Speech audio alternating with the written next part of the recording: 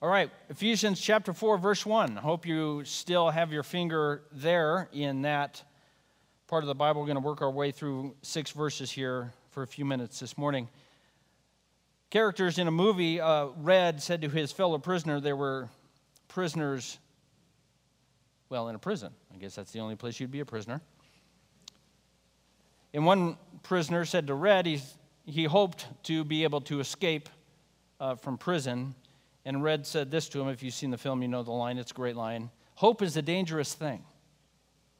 Hope is a dangerous thing. And he was serious. He said, at a certain point, hope is, all it's going to do is make things harder. All it's going to do is make things more difficult, because the only thing worse than being in a tough situation is hoping to get out of it and not. And that's failed hope. And he said hope is a dangerous thing. And we need to understand why that's important to think about, is because hope, as Red was talking about it, and as we think about it, is one thing, where hope in the Scripture is another kind of thing. Look with me at verse 4 of Ephesians 4. There is one body, one Spirit, and just as you were called to one hope that belongs to your call. And we're going to talk this morning about that one hope. But we have to start by explaining and understanding that this is not wishful thinking of a prisoner who longs to escape from prison. This isn't wish upon a star, fairy dust sprinkled upon your hopes and dreams. Hope in the Scripture is something that is certain but is not yet experienced or seen. Hope is something that's bound up in the finished work of Christ and is as certain as today, but we don't yet see it or experience it. Hope, in fact, is our destination. Hope isn't just something we think about to try and make ourselves feel better, to get through a hard day.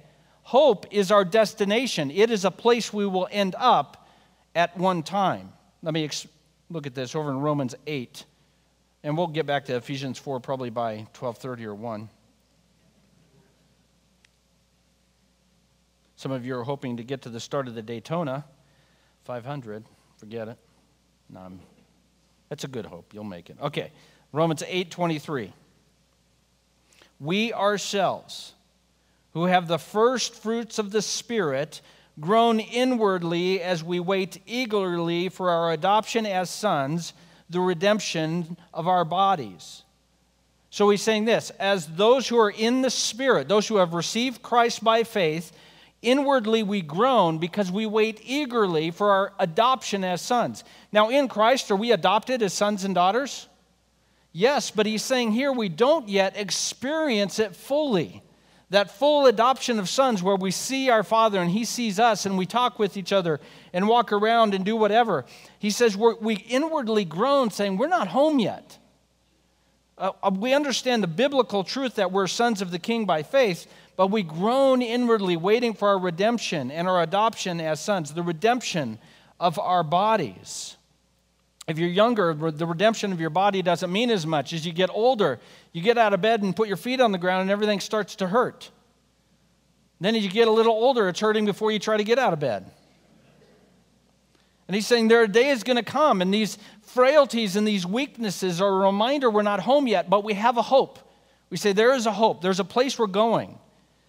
Verse 24 of Romans 8, for in this hope we were saved. Now, hope that is seen is not hope. For who hopes what he sees? If we hope for what we do not see, we wait for it with patience. So what we learn from the Bible is we have a hope and we don't see it yet. And we hope in it not as though we wish it were. We hope in it as one who knows it's coming, but it's not here yet.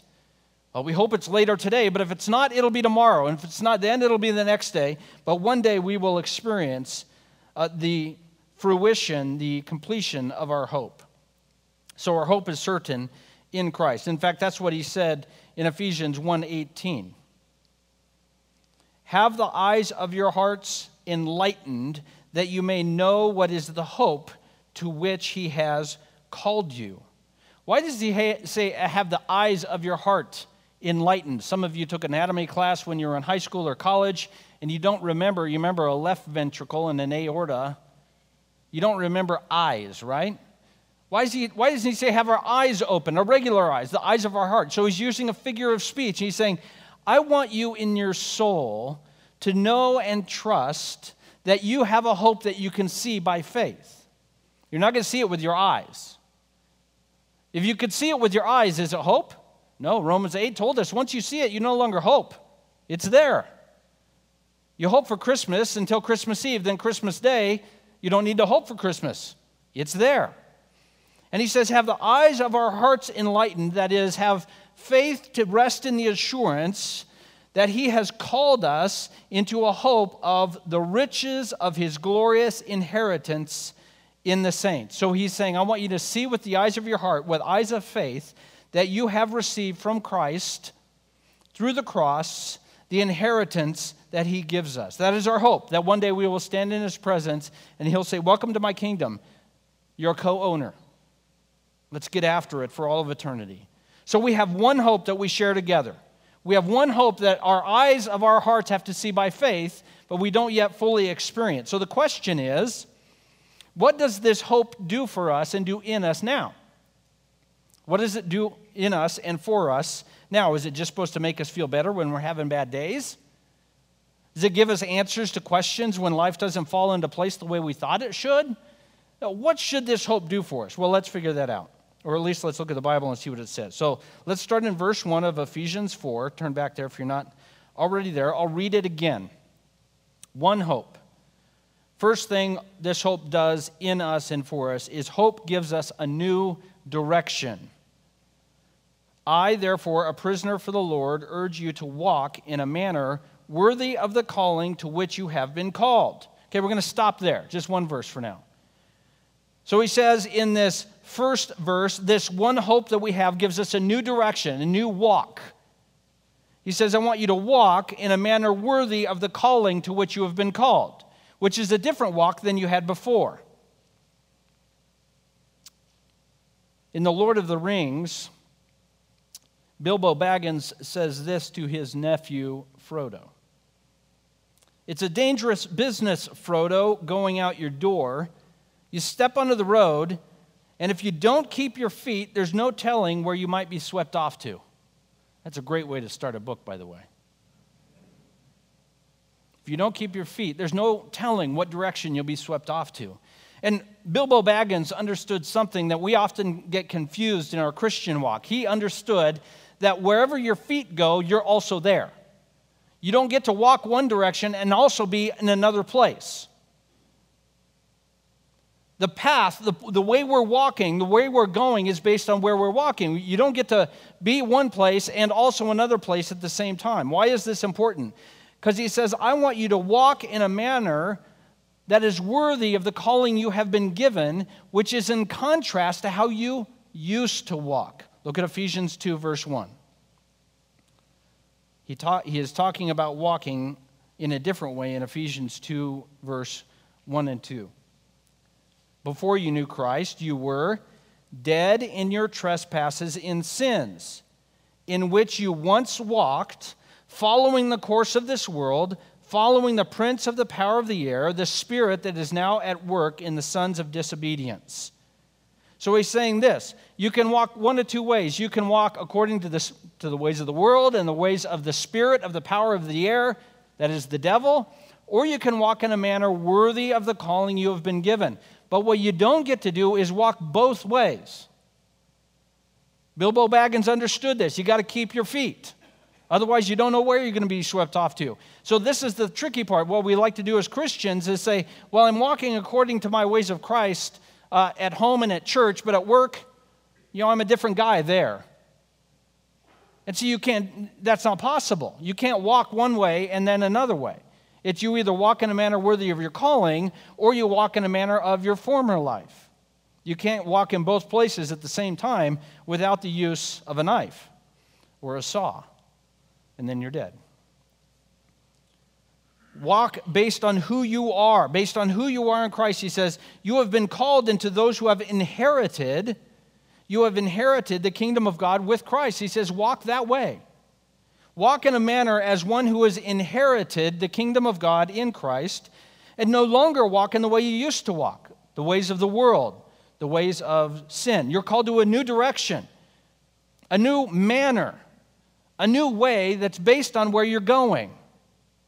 A new way of living that's based on a destination that is certain. So here's the important thing to remember. He wants us to walk in a manner that's consistent with what we're called to and the hope we have. He doesn't want us to walk so that we would have hope. That's another mistake we make as Christians. We say, well, the way I can make sure that I'm a good Christian is by being a good Christian. And that's just a way to live your life in discouragement, because let me know if you end up being a good Christian. The best way to find out, make yourself a good Christian is to lower your standards. And then that doesn't work.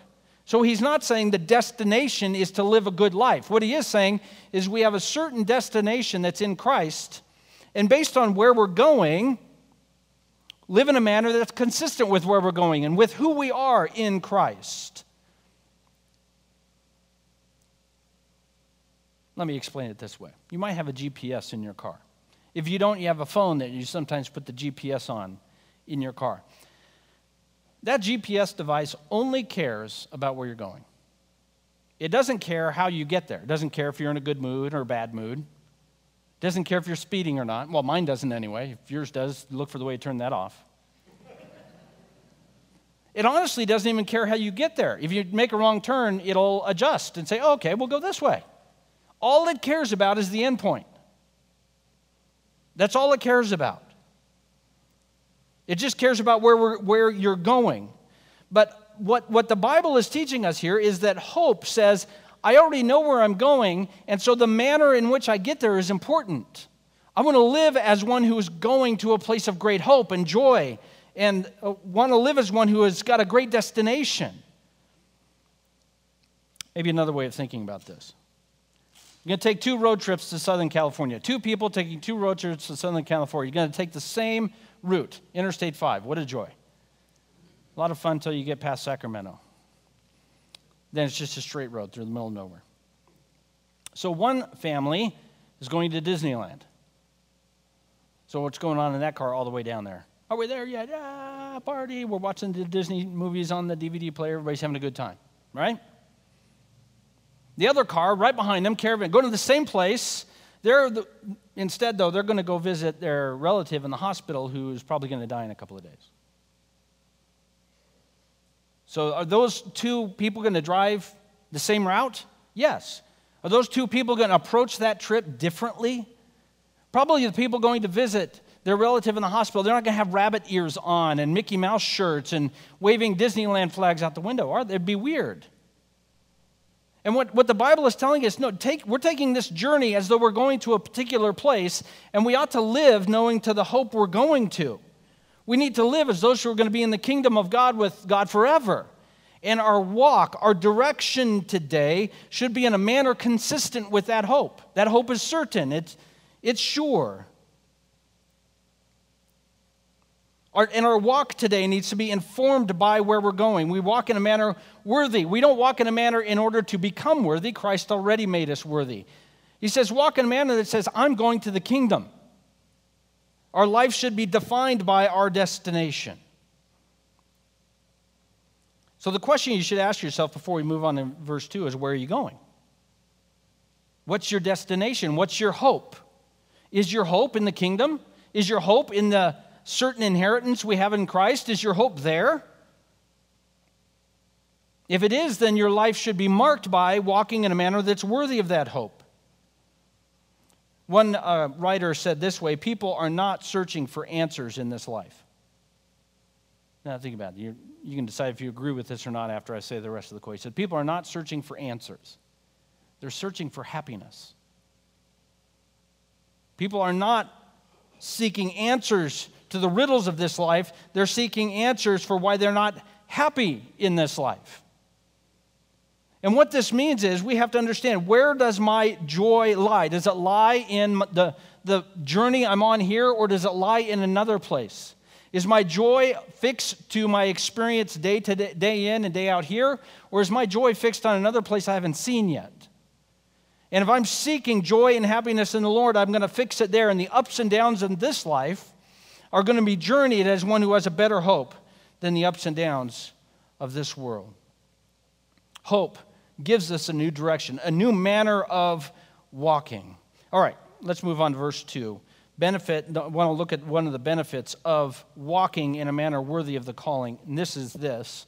Hope gives us a new vision. What we said first, hope gives us a new direction, and hope gives us a new vision. Let me read verses 2, 3, and 4 again of Ephesians 4. You have been, walk according to the manner of you have been called, with all humility, gentleness, with patience, bearing with one another in love, eager to maintain the unity of the Spirit in the bond of peace. I'm actually stopped there. Walk with humility, gentleness, patience, bearing with one another in love, eager to maintain the unity of the Spirit in the bond of peace. So hope gives us a new vision. In fact, more precisely, hope gives us a new vision of others and about others. So you may have read about this gentleman named Aaron, football coach, security guard, all-around good guy down in Florida. You read the stories about this guy? Now, beforehand, it seems like everybody liked Aaron. But Aaron, when the shooter was shooting up Parkland, the high school there in Parkland, he's credited with saving many students' lives by shielding them with his own body.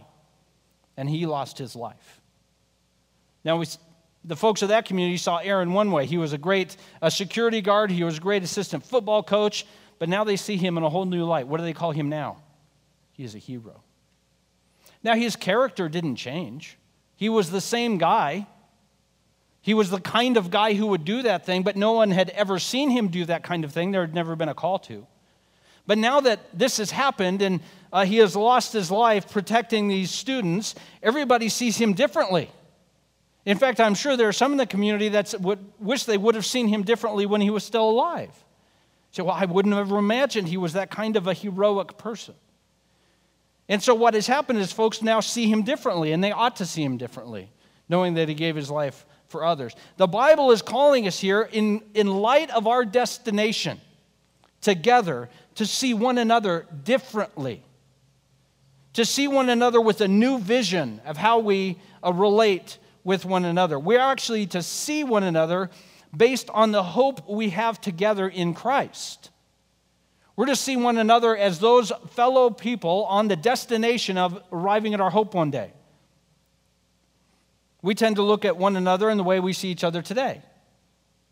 How we might behave, how we might act, how we might talk, what kind of work we do, what kind of family we have.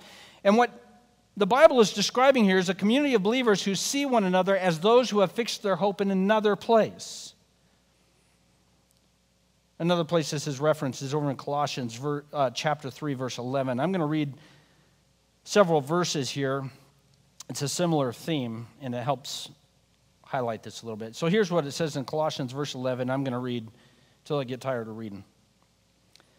So here, that is, in the body of believers, there is not Greek and Jew, circumcised and uncircumcised. There is not barbarian, Scythian, slave, or free, but rather Christ is all and in all. Put on then, as God's chosen ones, holy and beloved, compassionate hearts, kindness, humility, meekness, patience, bearing with one another, and if one has a complaint against another, forgiving each other. As the Lord has forgiven you, so you also must forgive. And above all these, put on love, which binds everything together in perfect harmony. So he says, in the body of Christ, those who have fixed their hope in a place we cannot see yet, there is not to be divisions based on racial background or economic background or educational backgrounds or employment backgrounds. In fact, he says this, relate to one another with compassionate hearts and kindness and humility and patience. If someone has a complaint against one another, forgive them. Completely, he doesn't even give any outs on that. Well, but you don't know this so-and-so. Paul, and the Bible is saying there, yeah, just forgive them. Well, how much should I forgive them? Well, just as much as Jesus forgave you, so you're fine. Well, how much is that? Kind of forever. Well, they're going to take advantage of me. Yeah, they are. Because you took advantage of Christ. So it's no big deal. So you're fine, because you've got a better hope than avoiding being taken advantage of. He says, because of what Christ has done for us, we have a new vision of one another where all the former dividing lines are broken down, and now instead we look for ways to express what Jesus did on the cross in relationship with one another. So we look around at those in the body of Christ with us, and instead of seeing another person just defined by their economic status or their family status or their racial background or whatever it might be, we would say, I see someone in Christ. I don't remove those other things as though they don't matter, but I see a husband who is in Christ, a wife who is in Christ, an employee as one in Christ. I see a business owner as in Christ. And what he's calling us to do is in relationship with one another, put on those attributes that Christ had. Jesus was humble. Jesus was patient. Jesus bore up underneath others. Another place to look at how Jesus does this is over in Matthew chapter 12. Matthew chapter 12, an interesting event happens where he heals a guy. And you say, well, he healed a lot of guys. Yeah, but this was interesting. Jesus went into the synagogue. And there was a man there with a withered hand. I don't know the diagnostic code of a withered hand. I don't know if it was leprosy or if it was a birth defect or what. But he had a hand that wasn't functional, wasn't right.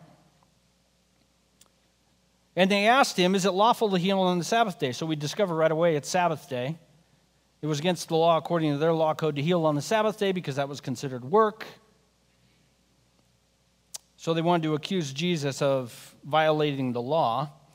And Jesus says this to them about the man with the shriveled hand. Which one of you who has a sheep, if it falls into a pit on the Sabbath, will take hold of it and lift it out?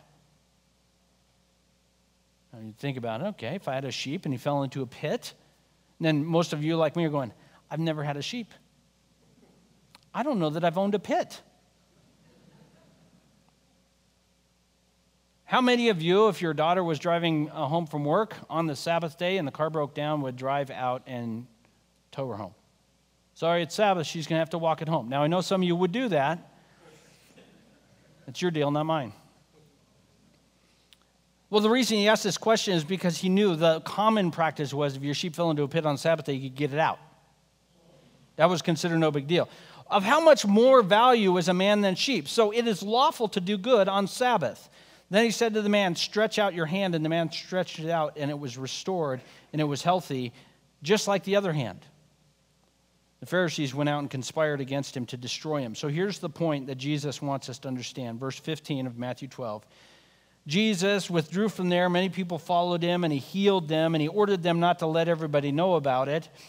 And this was in order to fulfill what Isaiah said. Behold my servant whom I have chosen, my beloved with whom my soul is well pleased.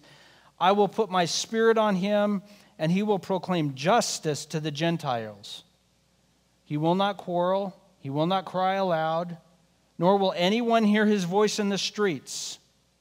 A bruised reed he will not break, a smoldering wick he will not quench, until he brings justice to victory, and in his name the Gentiles have hope. So what Jesus was particularly good and fond of doing was encouraging and strengthening those who, in the Lord, their light was about to go out. He says, a smoldering wick, that their spiritual life is as dim as it could possibly get and still be considered spiritual life. He would not say, oh, you're so weak for you. I'm cast you aside. I'm going to look for brighter lights than you. He says a smoldering wick he would not put out. He would protect it. And he would slowly wave and fan it into flame. And a bruised reed, he wouldn't just snap it off, or we're going to start over again. That's cold-hearted. He presents himself as the Savior for those who are faltering and those who are weak. We look at the weaknesses of ourselves and others and consider it a liability for the kingdom of God. Jesus looks at our brokenness and the brokenness of others, and he sees hope for his healing.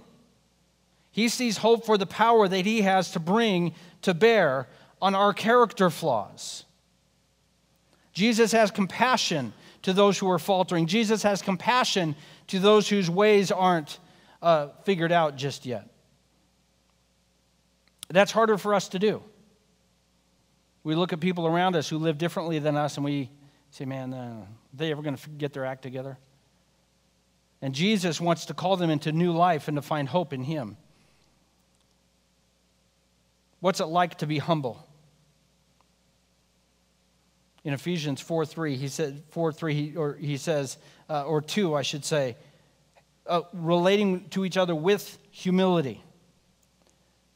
We love to humble ourselves and be under those who are worthy of our humility. Sure, I humble myself under that person because they're so great. They know a lot of stuff, they know what they're doing, and they're an in-charge kind of person. I'll be gladly humble myself unto them. That's not the kind of humbling he's calling for here. He says, relate with one another, knowing the hope we have. Humble yourself under people you would never normally humble yourself under. Consider others greater than yourself, but they're not greater than me. Consider them greater than yourselves in the bond of Christ, in the community of believers. He says, express relationship to one another with gentleness instead of harshness. Bear with one another. It's interesting to me at the end of verse 2 that he says, bear with one another. What is he assuming when one of the commands of living a life in a manner worthy of our calling is that we bear with one another? What's the assumption there? We wouldn't need the command if we were easy to get along with. Remember, he doesn't command us to do things that we do on our own. Notice the Bible never commands us to breathe, because we could hit that one out of the park. He says, bear with one another. Why? Because it's kind of hard to get along. He says, I want you on purpose to know, entering into the community of believers who are fastening their hope on a future glory, that getting along will be difficult. Number one, because all kinds of different kinds of people are going to find Christ. And number two, people who are finding Christ are doing so because there's a bunch of stuff wrong with them. Then pack all those people into a room together. And how are they going to get along? Well, only if they bear with one another in love. Meaning, I don't fasten my hope on you finally getting your act together. I fasten my hope on the fact that one day you will in glory. To have patience with one another. It is not good for you, or you shouldn't congratulate yourself when you're patient in line at the coffee stand when there's no one else in line.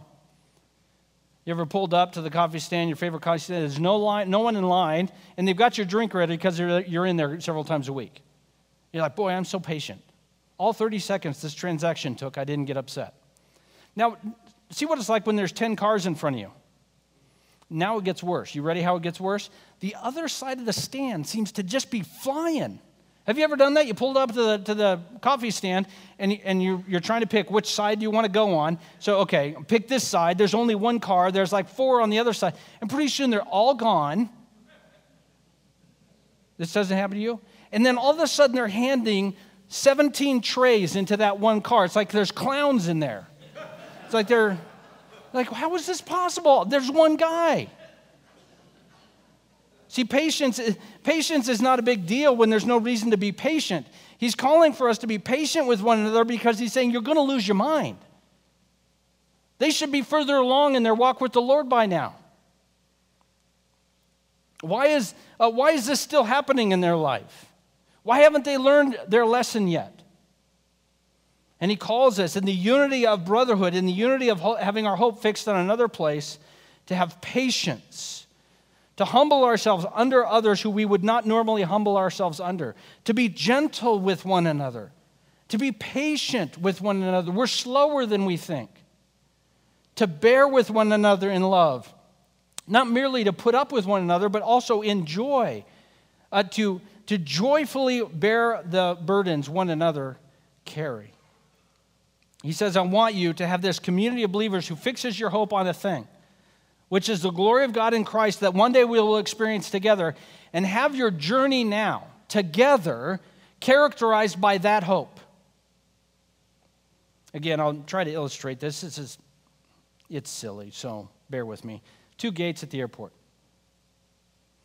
One gate is an airplane. It's a commuter flight. You know these flights. It's all business people. They got to fly to Portland or San Francisco, or they got to fly up to Seattle. They're going to fly up there, do their work, and then fly home that night. You've been on those kind of flights, right? Everybody there has flown a million times. They've all got their briefcases. The one thing you don't want to do to any of these people is talk to them, especially if it's early flight and they haven't had their coffee yet. They're going to get on their plane. They're going to open their laptop. They've got to get their reading done. They've got to get ready for their meeting. They're going to get off the plane. They're going to do their business. They're going to come home, right? Right next to it is an airplane going to Hawaii. And everybody's showing up. It's 28 degrees outside and raining. And everybody in that gate is wearing shorts and a Hawaiian t-shirt. Or a Hawaiian, whatever you call those things. And it's like a party. Because they're all going to the same place. And they're excited about it. And they're not even dressed right for the occasion because they don't care what the weather is here. I'm worried about what the weather is when I land. And we're going to land, and they can put the flowers on my neck. It's going to be awesome. And see, the destination has completely altered those two flights. And what Jesus is saying is our destination as believers should completely change how we relate to one another in the body of Christ. We're going to a good place, and we're going together. It's going to be awesome. We shouldn't be living now as though we're in a waiting room in the doctor's office. Our community of believers, we should have eagerness. We should have hope. We should look for the ideal things for one another. How can I humble myself and serve? And I can do this with joy because I don't need it to pay off today. One day our hope will be certain where we're going.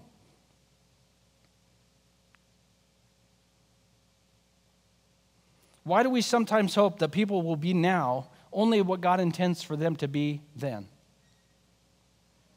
Sometimes we're very patient with our own brokenness and difficulties that we face in our Christian life.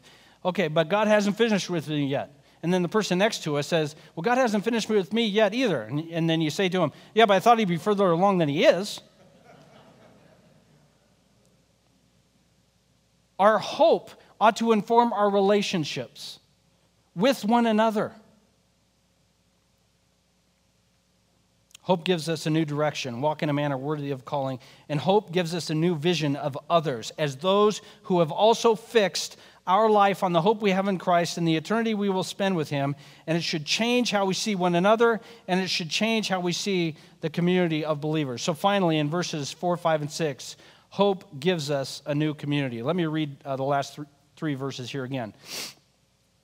There is one body, there is one Spirit, just as you were called to one hope that belongs to your call, one Lord, one faith, one baptism, one God and Father of all, who is over all and through all and in all.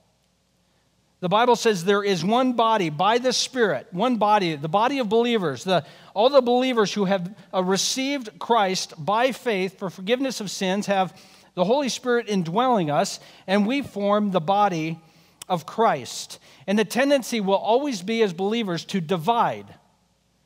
The default move of Christians is to divide in the church, not to unite. It will always be a difficult thing to do, to unite together as believers. In fact, it started very early in the church. Acts 15, beginning in verse 1, this was going on. Some men came down from Judea, and they were teaching the brothers this: unless you're circumcised according to the custom of Moses, you cannot be saved. So what some religious people were doing were saying, hey, you're Christians, that's good. We're Christians too. But just keep in mind, good Christians get circumcised. They went down to Jerusalem, and they were going to have a meeting about this. They thought, we'd better figure this out. This is a big deal. People are getting saved and then slipping back into their old habits of circumcision. Yeah, I know that happened. Today, none of you are struggling with that. I'm struggling with a lot of different sins. I'm not struggling with sin of falling back into getting circumcised. And so they go down to Jerusalem, and they're going to have a meeting, and all the apostles got together, and the elders got together, and this is verse 4, they declared everything God was doing among the Gentiles. Some of the believers who belonged to the Pharisees got up and they said, just a reminder, it's necessary to circumcise the Gentiles if they're going to be in Christ. So the apostles and the elders, they all got together and they thought about it. And after much debate, Peter stood up and said this to them. I'm going to read what he had to say about this. Brothers, you know that in the early days, God made a choice among you that by my mouth the Gentiles should hear the word of the gospel and believe. So what had happened is he had a vision that all foods were now clean. There was no longer a Mosaic law on what you could and could not eat. And he was sent by God to a guy's house named Cornelius, and he shared the gospel with Cornelius in Cornelius' house. Cornelius was a Gentile. And Peter even said during that occasion, "It's against the law for me to walk into your home." But Peter did so, and he walked into his home. He shared the gospel with Cornelius and his household. They all got saved.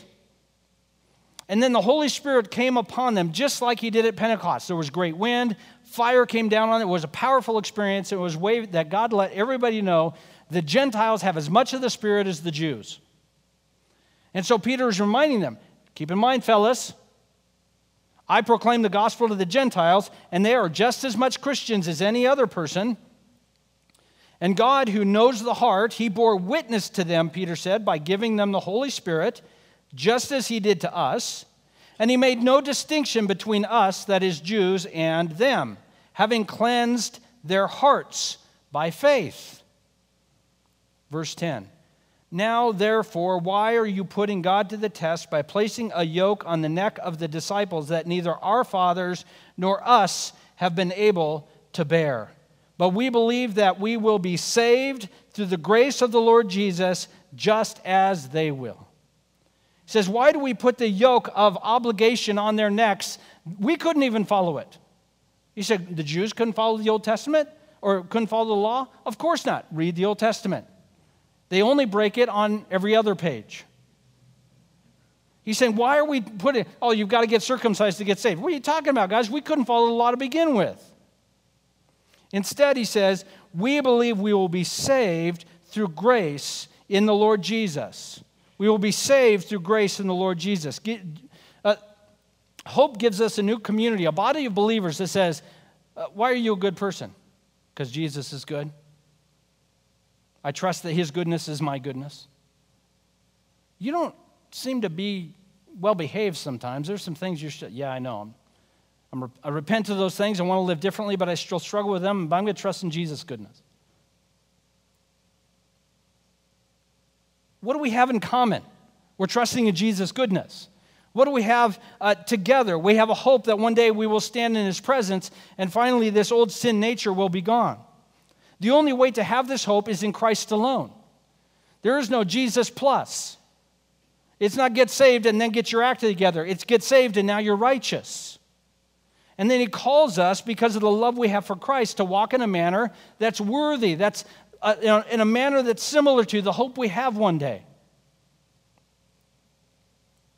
The body of believers, what we have in common is Christ. He is our righteousness. It's hard to have Christ in common if we don't need Christ. This is the difficulty that was faced in Acts chapter 15. It continues to be faced today. When Christians don't need Jesus, they don't have much in common. If we are already pretty righteous and we just need Jesus to make up the difference, we will never have a whole lot in common. The commonality we have is, without Jesus, I'm a dead man. Are you that way too? Okay, we've got all in common we will ever need to have. Whether you're a business owner, whether you come from the same ethnic heritage as me, whether we're of the same economic status as one another, it doesn't matter. Without Christ, we're dead. And this is what brings together the hope of the believers. One body, one spirit, one hope, one Lord, is because without him we're done for. And this is the body of hope, the body of Christ, the church, the home of the Holy Spirit by Christ in us. Hope gives us a new community, the community of hope in Christ alone. All right, 2 more verses. I want to read them. We've got plenty of time. It's not even 1 yet. Romans 12, beginning in verse 3. Romans 12, beginning in verse 3.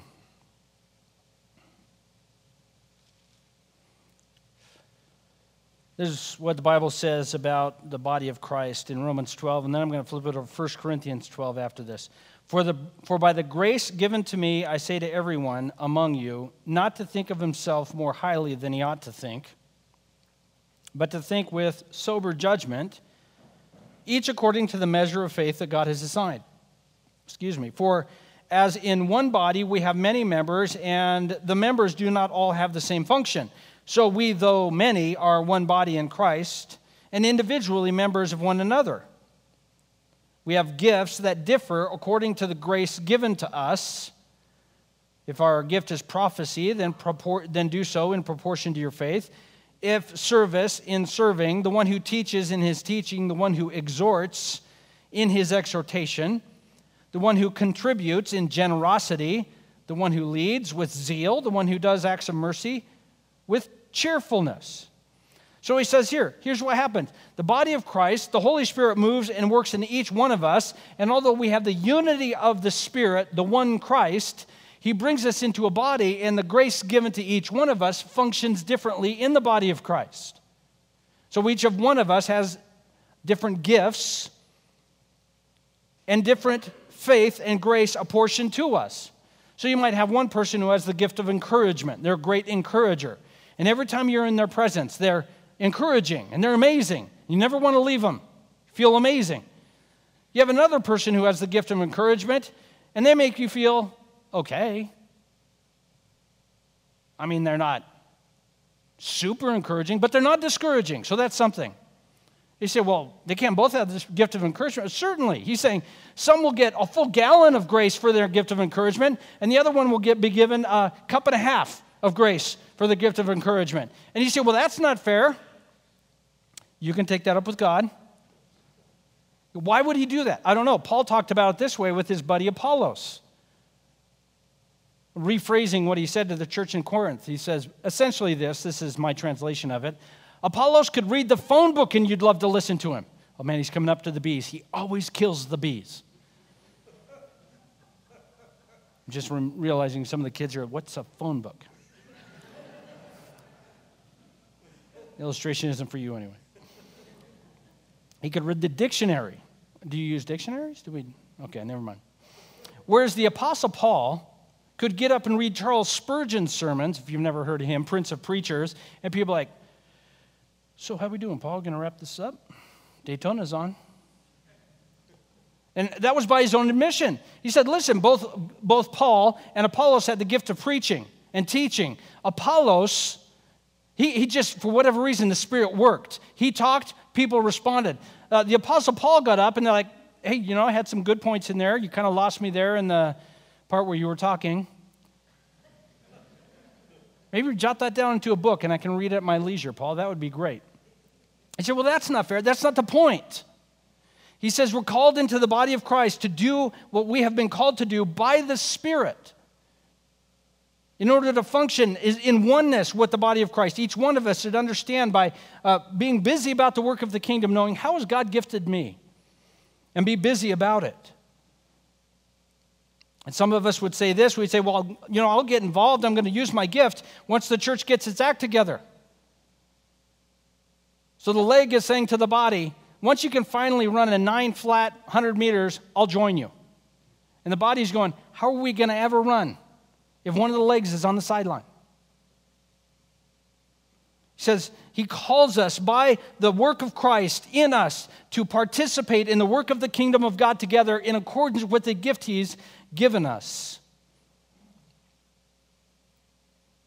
That's what he says over in 1 Corinthians chapter 12, verse 14. The body does not consist of one member, but many. If the foot should say, because I'm not a hand, I do not belong to the body, that would not make it any less a part of the body. So the foot says, I'm not a hand. I'm going to sit it out. If the ear should say, because I'm not an eye, I do not belong to the body, that would not make it any less a part of the body. If the whole body were an eye, where would the sense of hearing be? If the whole body were an ear, where would the sense of smell be? But as it is, God has arranged the members in the body, each one of them as he chose. If all were the same, where would the body be? As it is, there are many parts, yet one body. God has put together the church as a whole and the local body of believers precisely as he meant to. Precisely as he meant to call us together as a body of believers to do his work. You say, well, I don't know if I have a lot to contribute. You do. You might be a toe. But God has called each one of us by his Spirit to walk in a manner worthy of our hope, and that is to engage fully in relationship with one another, where we humble ourselves and we have patience and we bear with one another. And secondly, to jump into the community of believers and say, God, how do I make connection with others that I might use my gift? How do I walk and leave my old way behind to have a new vision for hope in the community of believers? I'll ask this question. You probably have other places you know people, either at work or maybe a club that you're a part of, or hobbies that you participate in, and those are all fantastic. Don't stop. But you say this from time to time, if not out loud, to yourself. You know, I get along a whole lot better with the guys at work, the guys in my golf club or my running club, or I get a whole lot better with the folks I hang out with doing our hobby that we enjoy. And the people at church, you know, I just don't get them. I just don't get them. Why is that? I think that's a fair question, don't you think? Well, I'm going to answer it somewhat sarcastically. If you manage to find a bunch of people who are just like you and love the same things you do, it's not surprising you get along pretty well. And that's the exact opposite of what God is doing in the body of Christ. God's intention, His plan for the body of Christ, is to get a whole bunch of people together who would not normally get along. We would normally be the Hunger Games up in here. That was for the kids who didn't get the phone book joke. But instead, by the Spirit, we can have connection with one another. We can humble ourselves. We can serve one another. We can use our gifts. And the Spirit of God will bring glory to Christ that a bunch of people who would not normally hang out together are actually having deep and abiding relationships with one another. When was the last time in the body of Christ you had to bear with someone? Relationally, not just they wouldn't walk into the lobby fast enough if it was raining on you. When was the last time in the body of Christ you had to intentionally humble yourself under someone else who you knew should be under you? When was the last time in the body of Christ you had to exercise patience, a willingness to wait? When was the last time in the relationships in the body of Christ you had to calm yourself down and say, no, I'm going to be gentle, not harsh? If it's been a long time, it's because you have relationships that are treading water on the surface. Because needing to do those four things, according to Ephesians, is the normative practice of the body of Christ. We should know one another to the degree that when we're driving to church in the morning, it's not, God, I hope it's a decent service. It's, God, I know that so-and-so is going to be there. I'm going to need your Spirit to be gentle with that so-and-so. And we're substituting so-and-so for a bad word. You say, well, that doesn't sound like very much fun. Well, if you want normal, you can go into the world and get normal. The body of Christ is something wholly different, where people who by the power of the Spirit can relate to one another, can serve one another, can have the joy of community and connecting with one another on a relational level that's better than just things we enjoy, things we have in common. The joy that comes from hope in a community like ours is that we have connection with each other that goes deeper than the superficial. And this is where it gets challenging. I'm going to make a point here. You may or may not agree with it. In the body of Christ, we make connections with people, not with events. We make connections with people, not with events. Now, we do stuff. We have men's stuff, and we have women's stuff, and we have a worship service, and we have youth group, and we have home groups.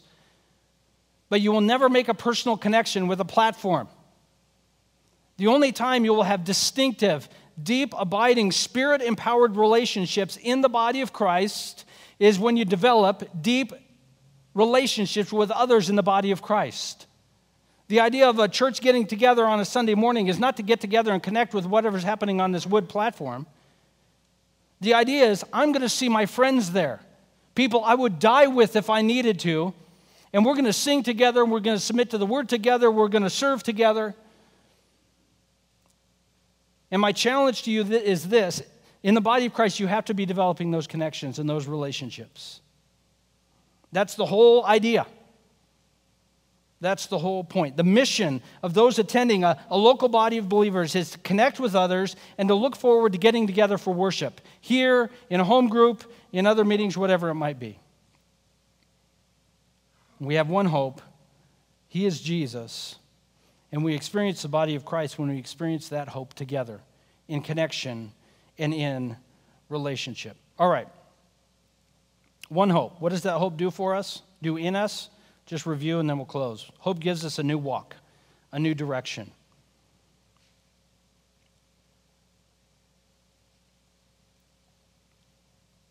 We walk in a manner worthy of our calling. That is, we have a different destination in Christ, and our life here and now should be informed by that. Walking in holiness, walking steadfastly, and walking with others. Our hope gives us a new vision of others. We should see one another differently as those who have hope, and seeing others as those who have hope in Christ. And finally, hope gives us a new community, the body of believers, where we can jump in both feet and make connections with one another.